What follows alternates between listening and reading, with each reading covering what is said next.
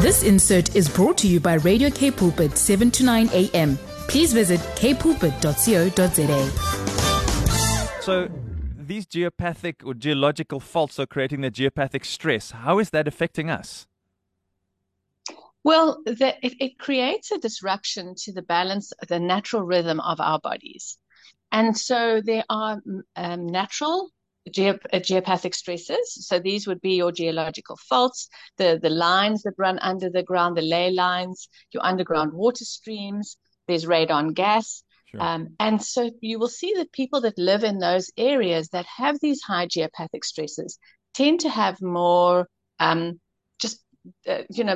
problems with their health. Yeah. So if we look at these geopathic stresses and the issues that they're causing, what are they doing inside of our bodies? We're clear now, I think, that this is a problem. And I'm immediately feeling concerned, as I'm sure many of you are listening this morning. So what bad things, let's just call it what it is, what bad things are happening in us that we don't want? So it disrupts our cells and it creates more free radicals in the body. And it can damage our DNA and the proteins and the lipids that make up our cells. So in sensitive individuals, it can actually change gene expression. So it gives us more susceptibility to conditions like cancers. It can cause fertility issues, cognitive and neurological dysfunctions, and autoimmune diseases. And then there's a whole host of other things that you could think is unrelated, but could also be due to electromagnetic frequencies, like vertigo, for example, sleep disorders, headaches, fatigue. Often those are because it's creating a disruption in our bodies that fights against the natural flow and prevents our bodies from functioning as it should do.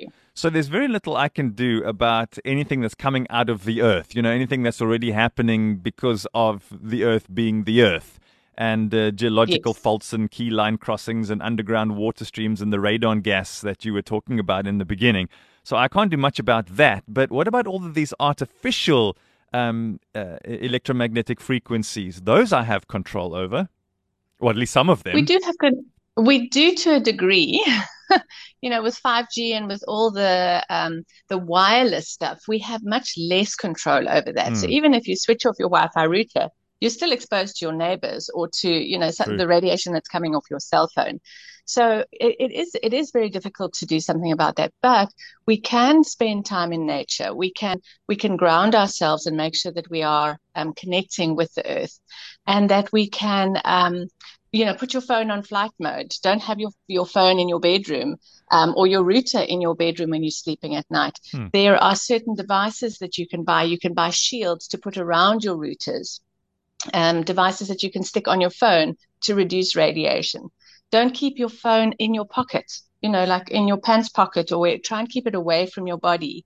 Try and use earphones, although you are still getting the radiation. It's not directly aimed at your head. If you've got your phone up against your ear, you're going to have it directly aimed at your head. Whereas it sort of neutralizes it a little bit more if your phone is a little bit away from your body.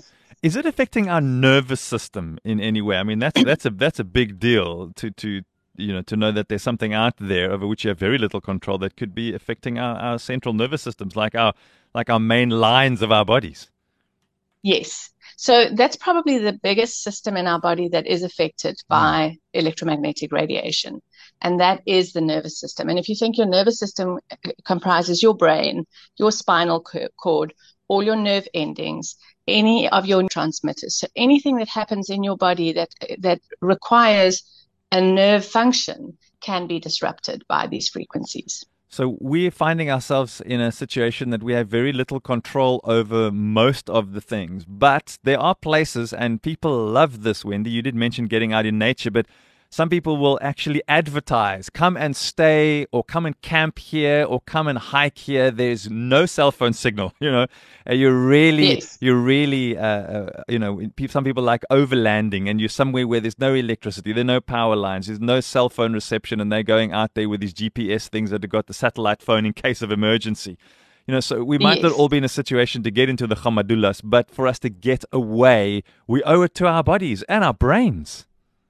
That's right. And we should make a concerted effort to do those kind of things, to just withdraw for moments so that we can at least give our bodies that break and reset ourselves so that we can, move on to the next onslaught of whatever it is that's going to be exposed, that our bodies are exposed to, that we have so little control over. Yeah, and this isn't one of these conversations, Wendy, where we now all have to go and make ourselves a helmet out of tinfoil, and go and hide away. I mean, this is not some kind of scaremongering. Is this some kind of a bizarre theory that Wendy's come up with? This is the reality of the world we live in, and and there's scientific proof behind that. There definitely is, and there are a lot more of your chronic illnesses related to chronic exposure to electromagnetic frequencies. So we do need to sit up and take note, and we do need to, unplug ourselves, because I think that's the thing. The reality is now that we don't go to work for 8 hours a day and then come home and not have technology around us. We get home and we're still surrounded by that technology. So we literally have technology on and we're exposed to that for 24 hours of our day. Mm. So anybody who's got a granny on the farm, now's the time to ons gaan kuier by ouma op die plaas. I think it's time for a visit regularly. I think it's time to make that visit a lot more regular than we ought to.